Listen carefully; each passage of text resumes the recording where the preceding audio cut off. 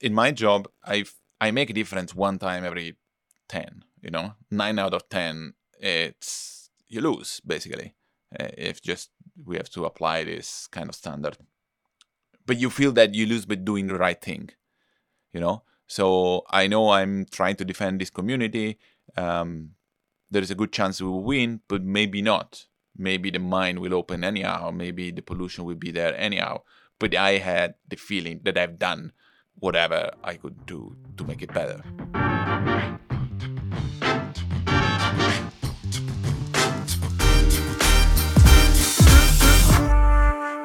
Hello, welcome to What's Next. This is my show. I'm Joel Krogman, and I'm glad you're here. This is episode 4. It felt really good to get episode 3 out last week, and it feels even better to share episode 4.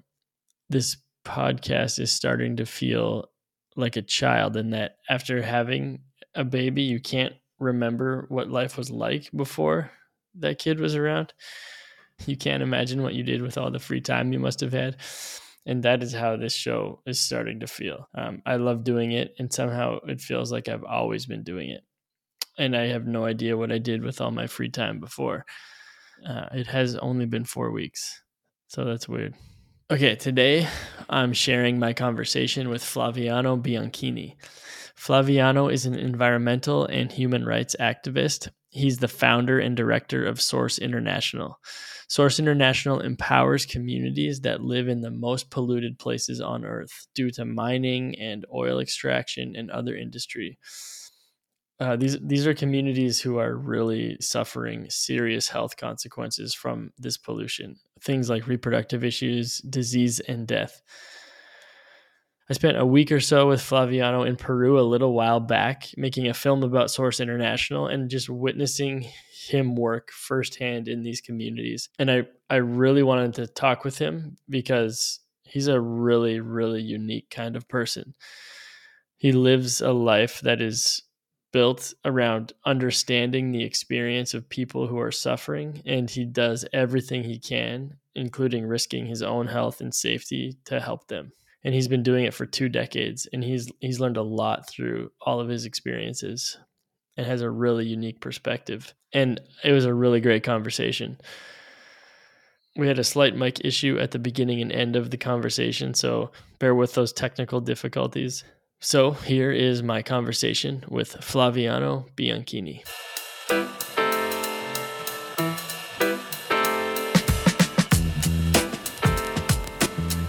Sorry about the mic stuff. Thanks for fighting through that. Well, so step 1, we can hear each other. Check. Step 2. How are you, by the way, Joel? I'm good. I'm so good. How are you? I'm good. Yeah, okay. Your hair is the last time I saw you, you were bald, and you look like a mad scientist now. So yeah. That's great. I should do something with this hair, but I'm lazy. Yeah, no, I remember my hair used to be that long, and sometimes you just don't feel like doing anything. Yeah. So where are you right now? I'm in the center of Italy, the place where I was born. Okay. And just, I was here for New Year, and then I just stayed for a bit longer. That's it. Okay. Nothing cool. Special. Yeah. And you're living and working mostly out of your home? Yes, mostly out of my place, my house, yeah. Okay. Which at the moment, I don't know which one is it, but somewhere. Somewhere. I'm some sort of digital nomad, let's say. Yeah. Well, and that has become probably a little bit more even easier in the last couple of years with how everybody seems to be, or a lot more people are now. Yeah. With the pandemic stuff. Cool. Well, okay. So so I just want to set up the context a little bit for our conversation. Okay. Specifically, I'm not recording, by the way. I'm not recording at the moment. Oh, can you record on your end? Okay. I start then. Yeah, great. Good. We're recording. Beautiful. Okay, so to set the context, Source International is a nonprofit organization that you started that works to empower communities who are living in the most polluted places on Earth. And these are places that are being polluted by mining operations and other industry. And your work is to go into these communities with scientists and lawyers, and you gather data about pollution and human rights abuses. And then you help these community members build a case, gather evidence that they can present to governments and to authorities to so that they can stand up for their own rights. So far, is that accurate? Yes, it is. Okay, great. To do that, you're basically, for a period of time, living in these communities. They become sort of like family. My experience in Cerro de Pasco when I spent that time with you there was very much that way. By living in these places, you're exposing yourself to these conditions that are human rights violations. And then also it's like this David and Goliath kind of story where there's these massive mining companies that are committing these abuses, and they have access to all these power structures and they have huge resources. And the stuff that you're looking to do is very much something that they don't want to have happen. They're willing to get into all kinds of nefarious activities in order to protect their interests in these places. And so there's these inherent risks involved. And I know that this is really just scratching the surface of all the stuff that you do at Source International. And I know you have a team that's doing it all with you. But the first thing that I want to ask is, there's so much that is required in order to do this work. The degree to which you have to care, where do you think that comes from? Well, I don't know. It's hard to say. I think it's probably come from your background and the way you grew up as an adult somehow. It's hard to say, but I'm a white man, heterosexual, so I'm like the stereotype of the privileged. Yes. Me too. However, I grew up in a very poor family in a remote areas in the middle of nowhere, with a village that got destroyed by an earthquake when I was a kid. So, if you scrub under the surface, I'm not a privileged at all. And therefore, I think that's somehow where everything starts, the empathy with someone that is somehow similar to you. And then obviously, I moved the first time in Guatemala when I was 23 years old. And at that moment, to me, was a bit of a way to get out from Italy, but also was an adventure, And then I started to properly relate with people that are affected every day. And nowadays, it's like 17, almost 18 years that I'm doing this job. So it's almost 18 years that I spend the majority of my time in contact with people who are suffering from the behavior of other people, basically. And as a result of this, I feel like this hunger for how these things are going and how the world is moving. And as you said before, it's almost being a brother. When we go to Cerro de Pasco or to other places, people recognize us in the street. It's just like we have been there so many times and so long, and with so much to share, so much to contribute together, that really creates a sort of brotherhood among the people who are struggling for a goal, and a goal that is not even such a sophisticated goal. It's just to have the rights of the people respected. Yeah. Can you talk a little bit about your childhood? What were your parents like? Were they living some kind of similar life where they were making space in their lives for people who didn't have as much or were suffering? Actually, not at all. I'm a bit of the black sheep of the family. My family is mostly conservative. I have my father and the vast majority of my parents are in the military career. And so I just came out, I could have come out very conservative like them, or just the opposite. And I think I just came out the opposite, Were there certain influences that pulled you that way, or were you just always that way as a kid? I don't know exactly. I have. I don't. I honestly don't know. I don't have an answer to this. I don't know if I was there. I don't remember when I was a kid. If I was, definitely, I was grew up in this place, which is in the middle of the mountains and the nature. So the correlation with the nature is kind of natural if you grew up here, because there's nothing else. It's a small village in the middle of nowhere. There's only mountains and forests around. So that's something definitely, and for that one for sure, my parents always bring me out in the mountains and just hiking, picking mushrooms, those. And obviously I learn how to love the environment from being here, but then I think when you love the environment and the nature, I think just a step further is just to love other people, I guess. Were you someone who, if you saw a classmate getting bullied or something at school, that you intervened, or? I was the one bullying. Okay. No, yeah. No, yeah. I wasn't. I wasn't this special kid protecting and defending everyone. Not at all. I was an asshole. I don't know if that can be said in a podcast. Yes. I think everything came out later in my life. Probably, later when I was already, I don't know, probably 18 or something like that. Then I started to be more what I would call today on the right side. But when I was a kid and a teenager, I was bullied myself when I was 12. I bullied other people when I was 16. So I think my story as a human rights defender starts later, definitely. Probably more into the 18 years or something like that.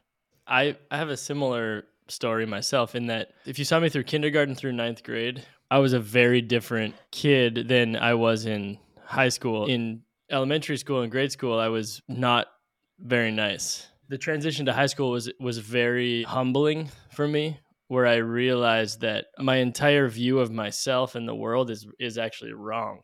I think I'm still recovering from it 20 some years later. But I'm curious for you, was there an event that caused you to open your eyes to the world and your role in it and what you want your role to be? No, I don't think there is a special event, this enlightenment of a moment. No, I think it was probably a process. Definitely up in at the end of the high school, I would say, when I was 18 or something like that, I started. And then after the high school, I just left this place where I was born, and I just traveled for 1 year randomly with no money and no just a backpack, and I think that was definitely very transformative. I met so many people, and the most interesting people I met during that year, they were all like into this environmental protection work, studied environmental science. Those people are the one who basically changed my mind, and I felt different somehow. And then 1 year later, I enrolled in the university, and I decided to study environmental science, which is already, a sort of a statement. But I wouldn't never sign to environmental science without that random year traveling around Europe. And then I enrolled in the university, and I remember that just the years after, there was this prestige disaster in Galicia. There was this oil ship that sunk a couple of miles outside the coast of Galicia in northern Spain, on the Atlantic, above Portugal, just to make it position it. And I remember that I was thinking, okay, this is the moment, I have to do something. And I just took a flight and flew to Barcelona, which is on the other side of Spain, but that's one of the only flight I found. And then hitchhiked on my way to Galicia and start helping people in cleaning the beaches. And that was, I was 20 or I don't know, probably 19. Yeah, 19 or 20. Just the way you went about that, it so epitomizes you to me. Like, it's so that you just got on a flight that was on the other side of the country, and then hitchhiked there, and just rolled up your sleeves and got busy doing whatever you could do. Like, I mean, That is a rare response, I think. Most people would be like, oh, okay, I can't quite get a flight, or like they would just sleep on it for a couple days and then that urgency would go away.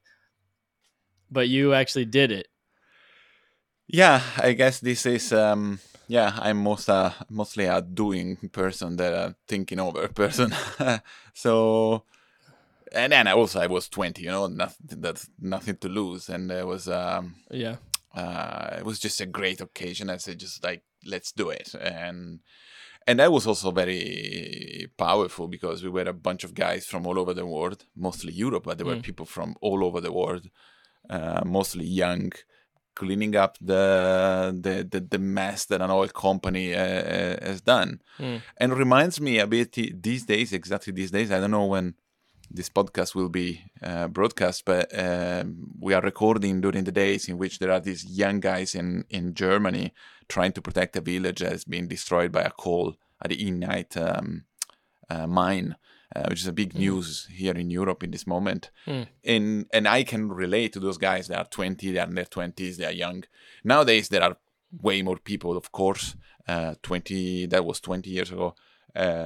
We were really few activists, and there was no organization at all. There was no leader. There were no Extinction Rebellion or big groups. Yeah. It was just like people all over Europe that just say, okay, let's go and do something because Yeah. we need to do something. And I think, yeah, that was another definitely instrumental point, pivotal point for sure of my growth as an activist. So what was it there specifically that formed you as you made decisions about where you wanted to go from there? The fact that I felt for once that I was helping, I was doing something concrete, which is a drop in the ocean because you take out with your bare hands. I mean, not with gloves, but how much oil can you take out? Yeah. It's obviously a drop in the ocean, but you feel that at least one drop of the ocean is made by you.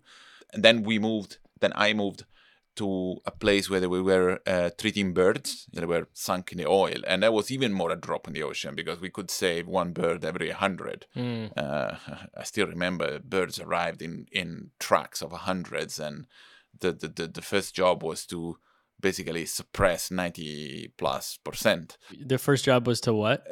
Suppress, kill. Oh. Kill the birds that were too heavily damaged to be saved. Wow. A sort of clinical triage. Yeah. There was veterinary doing this. We were just helping. I was unskilled, totally unskilled. Yeah. So I just do the hard stuff, hard work. Carrying the boxes and all of these things. Yeah. So again, it is a drop in the ocean, but you feel. I mean, I felt for the first time, I think, that I was doing something concrete to protect the environment. And I also came across for the first time in a direct way on how those environmental pollution, environmental disaster can also affect human beings. Because, Galicia is a place mostly, I mean, their major economy is fishermen. And they were unable to fish for months. And I remember they were super kind with us, but they couldn't fish and they were just, basically jobless. Being Europe, obviously, there were a lot of support from the state or whatever, but things is something like that happen in Ecuador or, in some place in Africa. Right. And then people literally starve. Right. And you enroll in environmental studies at university in Italy, is that right? Yep. Yes, in Italy. Okay. And what was the plan originally? What were you hoping to do? I don't think I had a plan. I just saw, I thought those people are interesting. Those people are doing something. Let's try to do the same. Let's try to enroll in the university and see what's next. Didn't really make a plan. Did you think you were going to be an activist with your education? No, Okay. Not at all. No, I think that was completely out of the question. I thought I could be a researcher, maybe someone working on a national park, something more like this.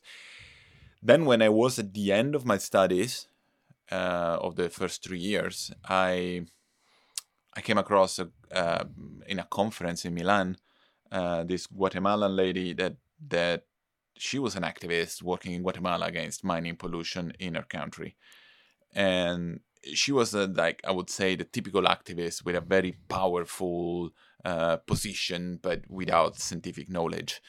And I was just coming out from university. Actually, at that time, I didn't even finish the university, and I was just like, "Hey, why don't I can help you and getting the scientific evidence?" And she agreed, and that, I think, if I remember well, was November or maybe October. And then in December I graduate, and in February I was on a one-way ticket to Guatemala, and that's where I start to be an activist, basically. What was it about being an activist that drew you in to kind of become your whole life? Was it the feeling of actually making a difference? Yeah, for sure. I mean, the feeling to make a difference, the feeling to do the right thing, because sometimes, in my job, I make a difference one time every 10. 9 out of 10, it's you lose, basically. If just we have to apply this kind of standard, but you feel that you lose by doing the right thing. So I know I'm trying to defend this community. There is a good chance we will win, but maybe not. Maybe the mine will open anyhow. Maybe the pollution will be there anyhow. But I had the feeling that I've done whatever I could done to make it better. Yeah. So in Guatemala, did you have success that first experience? Well, yes and no. I started following one case, but then ended up following 3 cases: Guatemala, Honduras, and El Salvador. And we did obtain, it did end well, the case in in Honduras, where working with local NGO, we obtained that basically the mine was shut down, and the mining law was changed, was declared unconstitutional by the Supreme Court because it was affecting the health of people. Then we tried in Guatemala. Then it didn't end up very well at the beginning because I was expulsed from the country. You were kicked out of the country? Kicked out of the country, yes. I was kicked out from the country, and then I was sued by the mining company.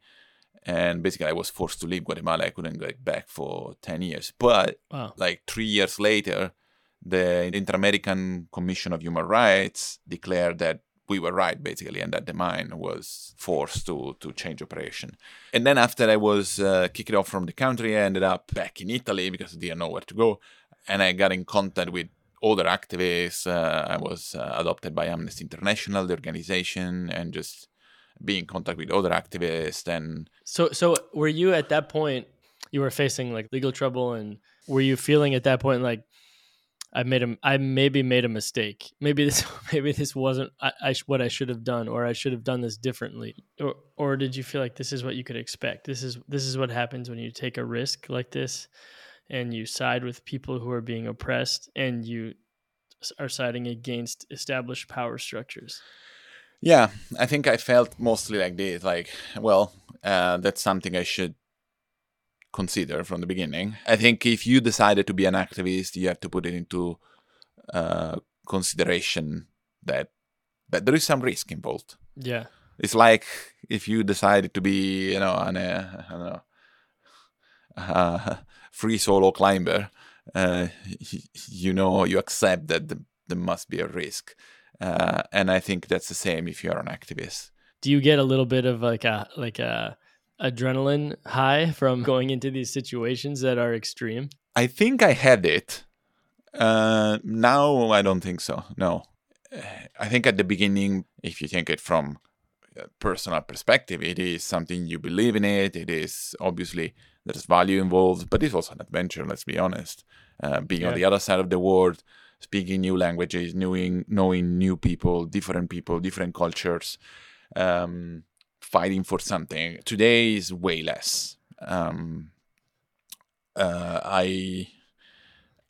I don't think I feel the adrenalines anymore. But I restart climbing. That's something. just Oh, you just to did. be You just took to up be sure. you took up climbing. You got to get it somewhere. Yeah. So, there's this high degree of commitment that's required for you to do what you do, because you have to risk a lot to do it. You're risking your personal health and well-being, being exposed to all of these different chemicals and toxins in the environment from the heavily polluted areas that you're working in. You're risking your safety. I imagine over the long term of doing this work, building a family is, if that's what you want, would be a challenge. So you're sort of sacrificing that. Is it ever hard to commit, knowing the cost of it all? Well, I guess that in the life, every decision you make is always a balance. No, you get something and you leave something else. Yes. If you spend, as you said, if you spend more than 6 months a year outside, uh, traveling in remote places where sometimes you cannot even call back home, it's obviously complicated to get a family, for example. Although it's not impossible, I won't say that it's impossible. I won't say that there are people who manage. And also, it's a lot of small things that you have to sacrifice. Having a safe job, for example, something that having doing a regular sport, which I try to do. I mean, you probably remember I was trying to run pretty much everywhere I am because it's the easiest way Yeah. to do some sport everywhere. But it is different from someone who can go to the gym every 3 times a week, every week, Mm-hmm. So there's a lot of things, small things that you have to sacrifice. But on the other side, you got a lot of experience. I mean, I've been traveling in more than 60 countries, living in cultures for months in the middle of, the Amazon forest or up in the Andes or in the remote villages in Central Africa or up in the desert and the middle of Mongolia. That's just a few maybe and for months, and with local people. It's not someone who has done a lot of holidays. It's a completely different experience. Yeah, no doubt. Spending a month in the tents in the middle of Mongolia with local activists, eating their food, trying to speak in their language, or I feel that all of these things were worth it. If I could come back, I would have done pretty much everything. It's just Yeah. the person I am now is thanks to that and to the people that I have met all around those trips. Have you found through the process that you've had to continue to dig deeper to find the motivation to keep doing it, or that was easy? Depends from the moment. It's a lot of up and down.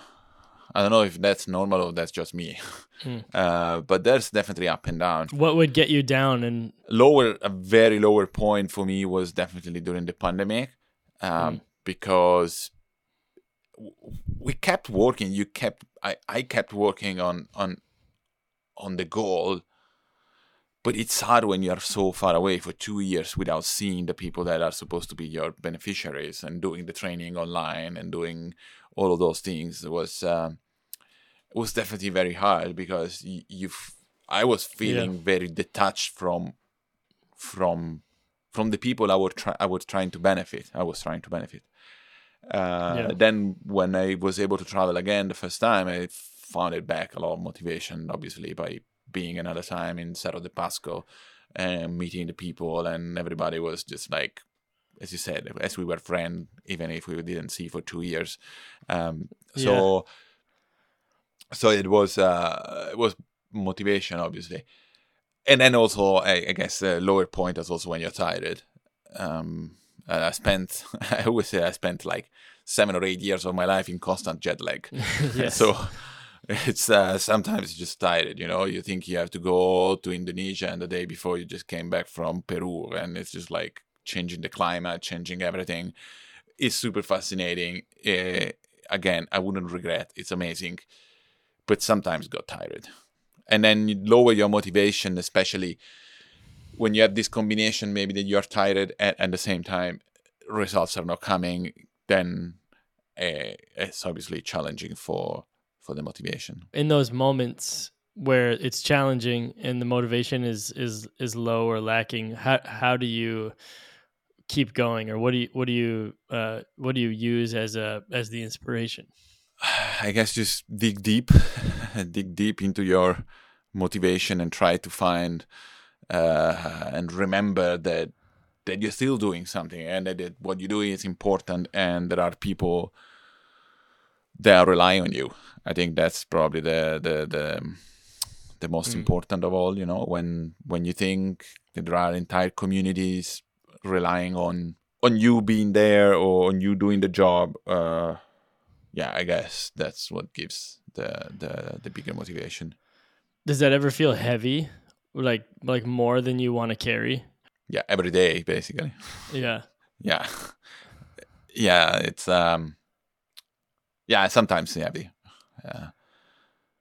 And so what do you do with that? How do you not get bitter or resent the weight that you have to carry, or how do you just keep that in all right perspective, or do you? Well, sometimes I also get lost in those things, but I think what it helps a lot is just to stop and be outside and see the whole picture. Mm. Sometimes you see, I think it's part of how we are a human being, but we generally maybe we see our problem as the biggest problem in the world. But if you see the big picture, you put it into perspective sometimes. Mm-hmm. That there is a bigger problem that people are facing every day. Mm. And I think, yeah, and then just embrace the fact that we human being, we evolve into problem makers somehow. We always tend to overcomplicate our situation and our life, I feel. So a goal then is to keep things simple. I think so.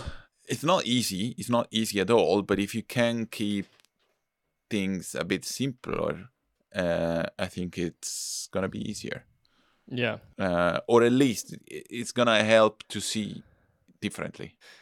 Yeah, I just think it's so interesting because from a belief standpoint, on the spectrum of believing in God or a higher power to agnostic to atheist, where do you fall on that spectrum? 100% atheist. Okay. In terms of the motivation, is it that you see that these are people and you have the ability to do something? So if you didn't do something, you'd be not being a fellow human? Yeah, I think that's the point. I feel those people are, yeah, human like me, and I try to help and do my best. And I don't think there is, as I said, I'm 100% atheist. I'm a pure scientist, and from that point of view, and Mm-hmm, mm-hmm. I cannot see the the good and the evil. I just see people who care, people who are responsible and concerned about their role in the world and what they want to do, and people that don't.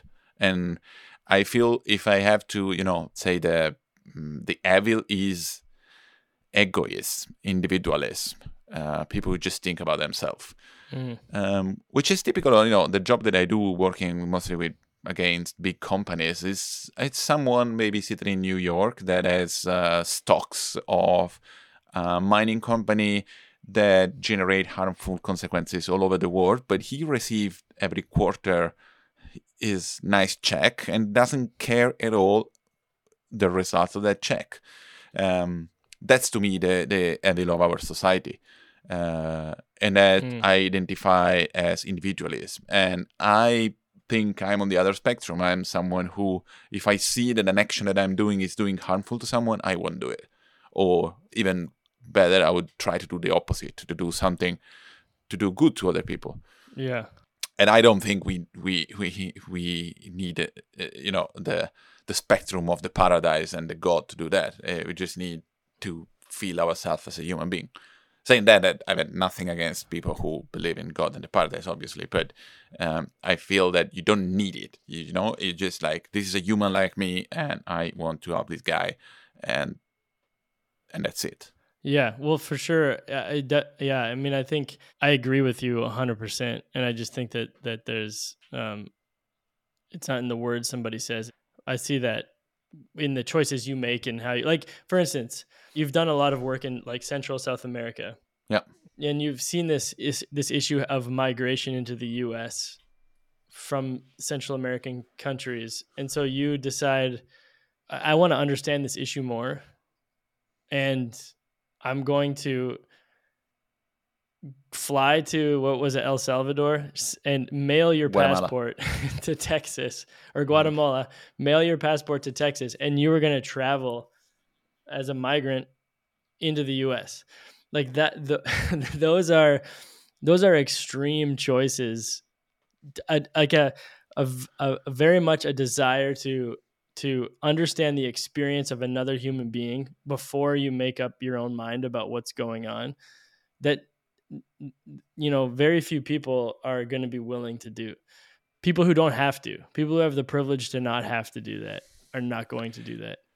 Yes, but that's probably something I was in that case. For example, I remember that this feeling of having the privilege to not being forced to do it, I felt that it was that I needed to do it, even if I had the privilege. And I start to explain, but because I wanted to put my feet into the shoes of people who didn't have my privilege, and possibly help them, because at the end, the goal of the trip was to help them through storytelling, to telling this story, to telling their stories. And again, we go back to the same situation that we mentioned before. I am, and I wasn't able to think these guys are going to Texas from to Arizona from Guatemala, and I don't care because I have my passport and I can go. I wanted to help them, and I wanted to be on their side. Otherwise, I couldn't be able to properly understand, and therefore to help them as much as I could. Yeah. But again, I think, it's just this thread that I see through you. There's an oil spill in Spain. Buy the first ticket you can, and then hitchhike across the country and do that. Then fly to Guatemala. And like, when you were in Guatemala doing that work, how did you even make money? How did you survive in the sense of like just provide for your own basic needs? I had before going, I wrote a project, and I rose up a few money. At that case was €7,500 for a year and a half, basically. So I was living with €300 a month, which is definitely very little. But at that time, I don't know now the inflation and everything. But at that time, Guatemala was a cheap country, so I could manage it. Yeah, let's put it like this. But yeah, I don't.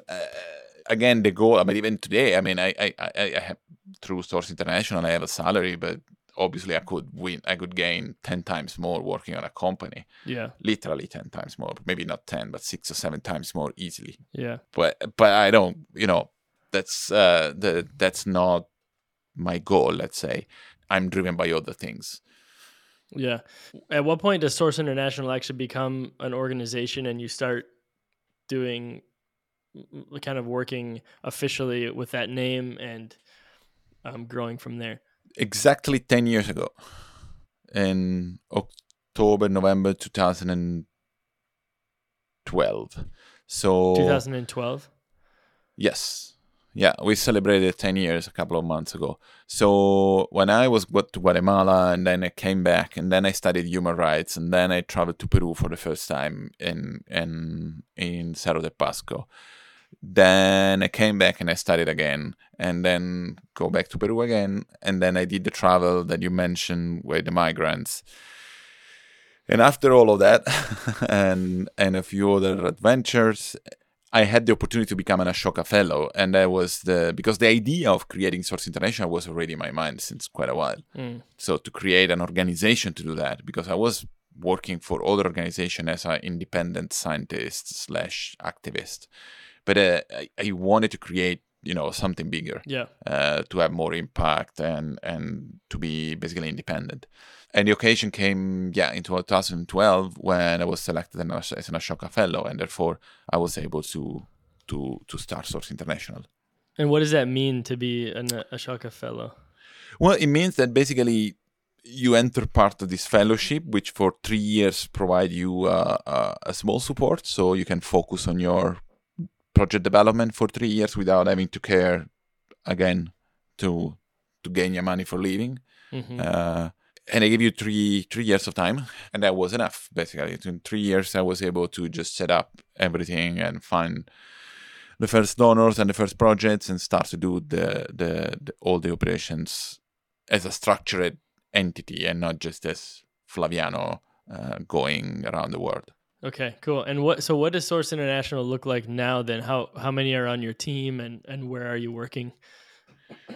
Well, the team is still pretty small. We were a bigger team before the pandemic, but then it got shrink a little bit. So, however, I think I kind of like the fact that we are a small team, because we are basically a small group and a group of friends at the end.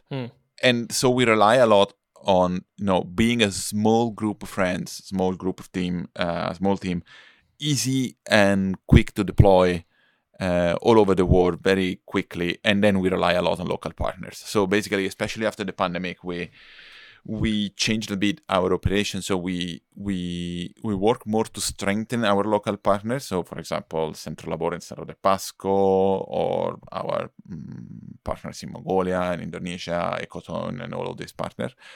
And then we remain a small team of 4 or 5 persons at the moment, who just travel when it's needed to the place and maybe spend a month there or whatever, and helping the small groups to grow locally. So you're training them to gather evidence, to Yes. document things, and then they send the evidence they gather back to you. Yes, or to some local lawyers. We also partner with local lawyers, so we train them to how to collect the evidences, and then we put them in contact with local lawyers. Sometimes we train local lawyers on how to use international law systems, for example, because maybe, you're working in Liberia, maybe, and they are super expert of the Liberian legal system, but they're not particularly familiar with the international system. So we work a lot on these aspects, and then we try to, we support them as much as we can, and then try to make them sustainable, basically, on the long run. Yeah. Thanks to this system, we can basically have a larger impact with a smaller team and with less travel. Yeah. Do local communities that are experiencing some kind of abuse, like from a mining company, do they reach out to you, or do you hear through the activists of channels of communities that need help, and you reach out to those communities, or how does that end up working? No, they are always the community who is looking for our help. We cannot go to a community that doesn't expressly require our help. That's because I honestly wouldn't see another form of colonialism to arrive there and impose your presence, even if it's for good, but still. So we always work when there is a call from the community. And how many places around the world are you currently working in projects? Total, in 10 years, we have been working in more than 40 in 26 countries, if I remember well. I think it was 42 or 43 cases in 26 countries. At the moment, we are in 5 or 6 countries, plus we have a couple of international projects, and probably, I would say, 6 or 7 active projects at the moment. I don't have exactly the numbers under my eyes, but more or less those are the numbers. Okay. And where do you hope this all goes, Flaviano? What are you ultimately hoping to see through your work with Source International? It's very ambitious, but my goal is to obtain that one day, through this system, companies will be more profitable if sustainable. By making them pay every time that they are not sustainable, we hope that one day it will be convenient for them to be sustainable, because at the end, companies only understand that language. If they can make more money by not polluting, they will stop polluting tomorrow, because that's unfortunately the way that it works. So our goal is to make them pay for every time that they are not sustainable. Like just pay a fee, pay a fine. Pay in some way, pay in some way. It can be a fee, can be that someone goes to jail, but somehow pay, being justice, having justice for those people. And this is the final goal. Obviously, this will not change the situation of the people who are affected today. Like a community like Cerro de Pasco will not have any improvement by this system because they are already affected.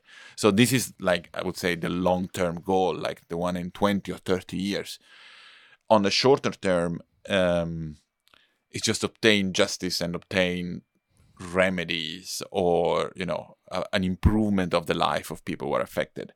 Because I mean, you have seen it your first hand in Cerro de Pasco. People are really suffering. Yeah. The situation is really bad. It's not just, there's a bit of pollution and then people cannot get out and enjoy the environment. It's not. People are dying. People are dying for the pollution caused by a company who's extracting minerals the cheapest way possible, Yeah. So that's what we want to stop. Yeah. Yeah. I mean, I remember from our time there, I don't know if you remember this or not, but I had all these weird rashes that had broken out on the on the lower part of my back.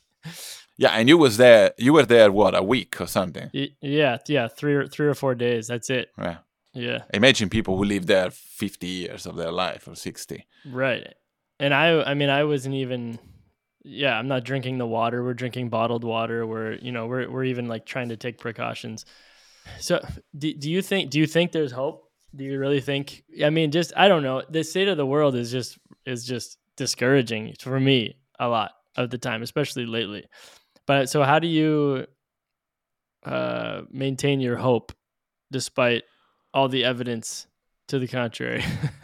Well, I think if you watch in perspective, the state of the world now is bad. It's very bad, but it's better than 100 years ago.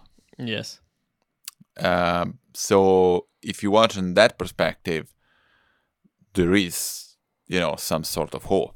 If you think, for example, today the racism problem in the United States is real. It's absolutely real. It's not something that we can say, oh, everything is wonderful. But if you think that what was the situation 60 years ago, even without going, 100 years ago, but 60 years ago, it was way worse. And we can say this about, LGBTQI community and a bunch of other things. So that, yeah, I think seeing that in perspective makes it give you some hope. Yeah. When Rosa Parks decided to not stand up on the bus, the world was awful in that moment. It was horrible, but she still didn't get up, Yep. Or Martin Luther King or Nelson Mandela in South Africa, or all those people, Chico Mendes in Brazil. So the situation for them was actually worse than today. So maybe in 50 years we will have the same situation. Company will still pollute, but less, and people will say, well, but 50 years ago, Cerro de Pasco was a mess. So yeah, that's basically the only thing you can grab to keep some hope. Yeah. Well, and this is I think this was an MLK quote, but maybe he was quoting somebody else, but that the arc of the universe is long and it bends towards justice or something like that. Which is actually today's Martin Luther King Day, isn't it? It is, yeah, it is. We have already mentioned him twice. I think that's I think that's kind of the relevance, or the not the relevance, but the thing that strikes me so much about your story is that you're living a life that does create impact, and part of the way that happens, that I see, is that it's through a certain degree of just being committed to doing the work that's in front of you to do, and the work requires a lot, and you're not guaranteed any kind of result. And you also can't do it without putting yourself into it. It's not the kind of work where you just leave it at work and then you go home and you live for the weekend or whatever. So it's something that costs a lot. and it does have a big, reward. I see that, and I can see that in your life, and I've witnessed that. But at the same time, I don't know, that's always the question, is like, what am I willing, like, what's the price I'm willing to pay? Yeah. So I just to say that, I think your example of what the answer to that question is a really important one. That it does require a lot, and it's worth it ultimately in the long run. I think. I hope. Yeah, I think it's worth it. Yeah. I generally believe it's worth it. And I think it's also depend from the character that each of us is, no? Because when you say the ability to just switch off for the weekend, that's something that's actually sometimes is heavy. It's hard, the hardest part. It's not a job that you can finish at 6 o'clock in the evening and just, forget about it. Yeah. It just stays in your mind. You have to think a lot. And especially if you are someone like me who thinks a lot about things. But at the same time, on the other hand, if, tomorrow I will die and I watch back and I'll say, okay, I've done something, there's something on me that the world is like a 0.00001% a better place thanks to me. I don't know if I could do, work in a bank 9 to 5, switch my brain off at 5, go out running and climbing and ride my bike and enjoy my life and go out for drinks and whatever. But then the day that I'll die, what I watch then, well, I give a few loan and, and promote a few companies and, Yeah. So I think it depends what is your purpose you want to do in your life. Then obviously, you can be a banker and have 3 kids and raise your kids will be the wonderful thing, and which is, I'm not, again, I don't want to be misunderstood and think that I hate all the bankers and the and the Christians and the believers in God. It's just that for me it is different, and I need some purpose to do something and to be in peace with myself. Let's put it like this. Yeah, well, I do think that there's an attitude or an awareness with which people live their life, and I think you can be a banker that is living with the awareness that what the decisions they make and the things that they do have an impact on the people around them, and they can choose to have the most impact or they can choose to have the least impact and live for themselves. Like, there's a way to live this way no matter what it is that we're doing, I think. But I think that, society and the pressures that exist and all that stuff make it really difficult. And the fears, people, we just are afraid. We're just people who are afraid. Yes, and I agree. And the fear is actually what plays in the hands of of powerful people, plays in the hands that the fact that you don't do anything for the planet or for the people because you are afraid to get out of your comfort zone, that's something definitely that definitely is a problem. We have created like a clear example, I very often struggle to find people that wanted to work with me. I know it sounds incredible, but it's super hard to find like motivated people that are capable, because obviously I cannot guarantee any stability. Yeah. Well, I'm not surprised that you can't find people. Because if people had a kind of a conversation with you, it's the most amazing story. But when you actually think about stepping into that and living that out yourself, you're like, that seems way too hard. Do you know what I mean? Yeah, that's probably, yeah. That's probably the case. But I think because, people when listen to the story say, wow, amazing, wonderful, but then they are afraid to get out of their comfort zone. And that's and the stability, this back to the bankers again. Hi, hello. Stability, yes. We love all the bankers, but it's just, yes. They have the stability and the base of their life is just 9 to 5, doing your job. And it's what I think on the long run make people afraid to get out of that. Mm-hmm. Mm-hmm. Yeah. The fear of getting out of your comfort zone. Yeah, yeah. So okay, so my last question here, Flaviano, is just how do you keep yourself healthy in all of this? What do you do to keep your mind right, keep your body right? I run like a maniac. Yeah. Yeah, as simple as that. And that, I do run what does that run what every does that day give and you? do ultra running and things like that. What gives me to me? It gives a space that is mine. You know, when I get out and running, mostly if I go running up in the mountains, I can just for a moment be myself, enjoy the nature. Sometimes, not sometimes, often. You know, I do whatever to protect the nature, and then sometimes I want it to enjoy it too. Yeah. It keeps my body healthy, which is also keeps your mind healthy, which is obviously important. And somehow wash my brain. You know, it's a moment that I dedicate every day, almost every day, 1 hour, 2 hours, sometimes more, sometimes less, to myself. You know, I just now have 1 hour. That's me. I go out, I run, I enjoy it, and yeah, and kept myself healthy and motivated and fresh. Is that a practice that you stumbled upon yourself, or did someone recommend that to you, or how did you come to that? I've always been sporty. I've always done sport. I used to ride my bike. I was a cyclist and a climber. Now I'm back to climbing a little bit. But, at the end, running is the most easy to do sport. It's just a necessity. Wherever you are in the world, you just put your running shoes into your backpack, which are like 300 grams, and a pair of shorts, and you can run pretty much everywhere. And it's also a very, natural sport. It's what the most natural things you can do probably. So that's it's actually, as I said, it's my space. It's a moment in time every day that I kept for me.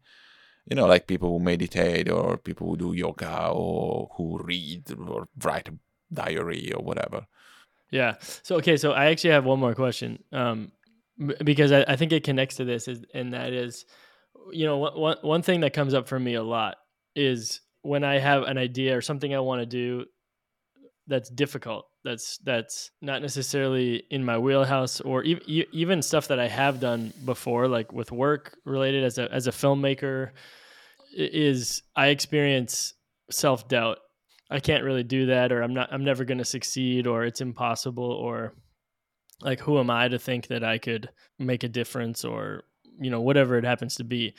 Is that something that you feel like you deal with, or have you sort of dealt with that in the past and you're kind of over that now as you've gotten older in terms of the work that you do?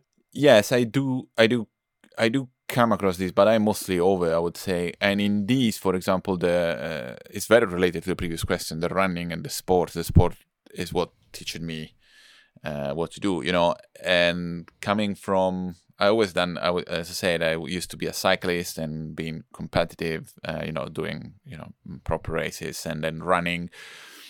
It's funny because if you think about a soccer game or a basketball game, you have 50% chance of winning. You get in the 11 against 11 and 11 win and 11 doesn't. But if you run, you start in 2000 and only one win. So the chances that you lose is like 1,999.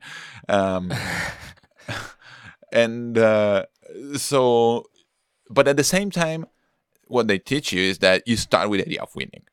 If you just from the start you think that you will lose, then you have already lost. And that was one side, and the other side is just that as soon as you give it all, you won. If you give it all on a race, then it's like you won, even if you are the last one. Mm-hmm. So I think I apply this also to my daily life and my work. I know I will probably lose, but I start with the idea of winning, and I give it all. Yeah. If I give it all and I'm the last one to the finish line, I don't care. I gave it all.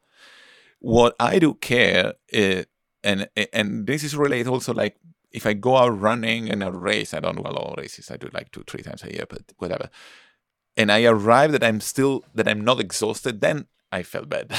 Huh. But if I arrive exhausted, even if I'm the last one, I don't care. Yeah. And that's the same. And I apply the same system to the work. I give it all. I start a project. I know it's difficult. I give it all. If I lost, fine. I gave it all. I couldn't done any better. Finish. Yeah. Well, and it almost seems like the finish line is different in that it's almost more in the process. If I'm hearing you right too, in that like what's actually worth your time is caring about people and doing what you can to help people who need your help. Like that's it. That's what's worth your time. Exactly. And that's what you're doing. And the result, you kind of have to hold the result loosely because that's outside of your control. But what's in your control is that you can care about people and use your skills to do that. Yeah, exactly. And if we do the same parallel, what is in my control if I go for a run is just give it all. Yeah. If I give it all, it's fine. I'm okay with myself. And that's the same in my project. I give it all. I do whatever I can. I do the maximum to make people's lives better. If it happens, fine. If it doesn't, as soon as I do the max, do the best, I'm okay. That the rest is out of my control. Yeah, yeah. And did you have to learn that? Probably. I think it came out as a process after years and years of of this life and this work. Yeah, I think.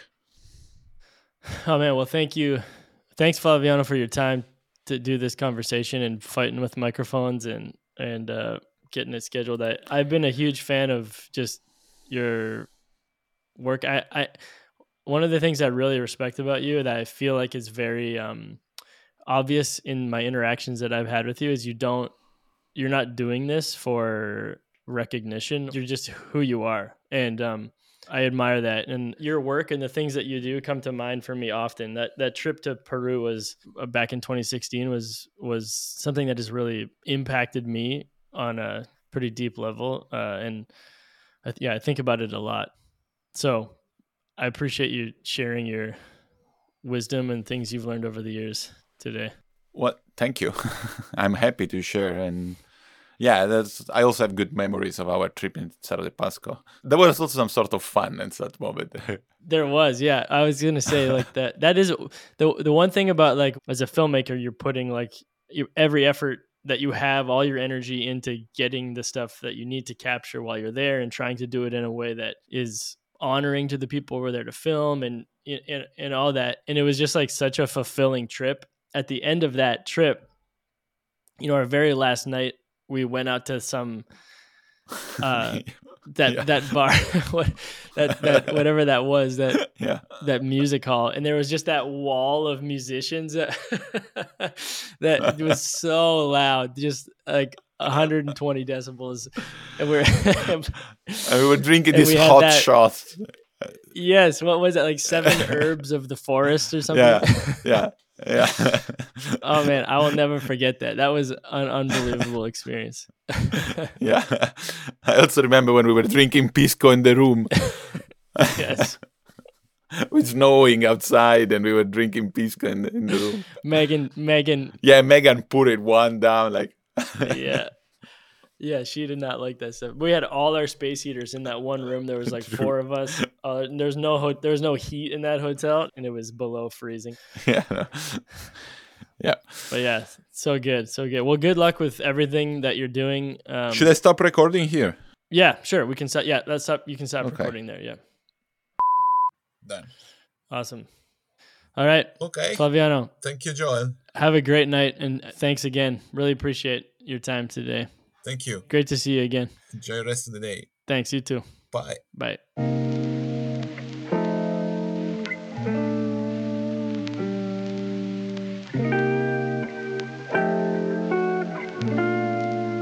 You can learn more about the work Flaviano and his team are doing with Source International by visiting source-international.org. I really recommend checking it out and reading through some of the stories there. The link to the website can also be found in the episode description. The topic of this show is really about investigating people who are living focused, brave lives. I do think that that in order to be living well, we need to be making decisions that are on the edge of safety. We need to be taking risks. We need to be stepping into things that are unknown. But it's so easy to live for stability and comfort.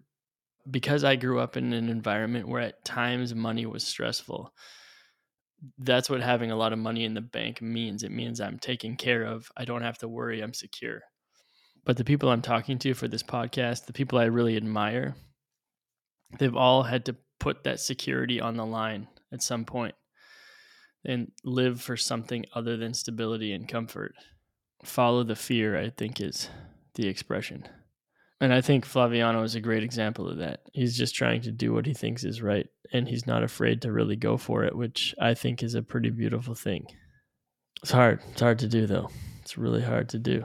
But that's why I love these conversations, because they're a reminder to me that it's worthwhile and it's possible in my life.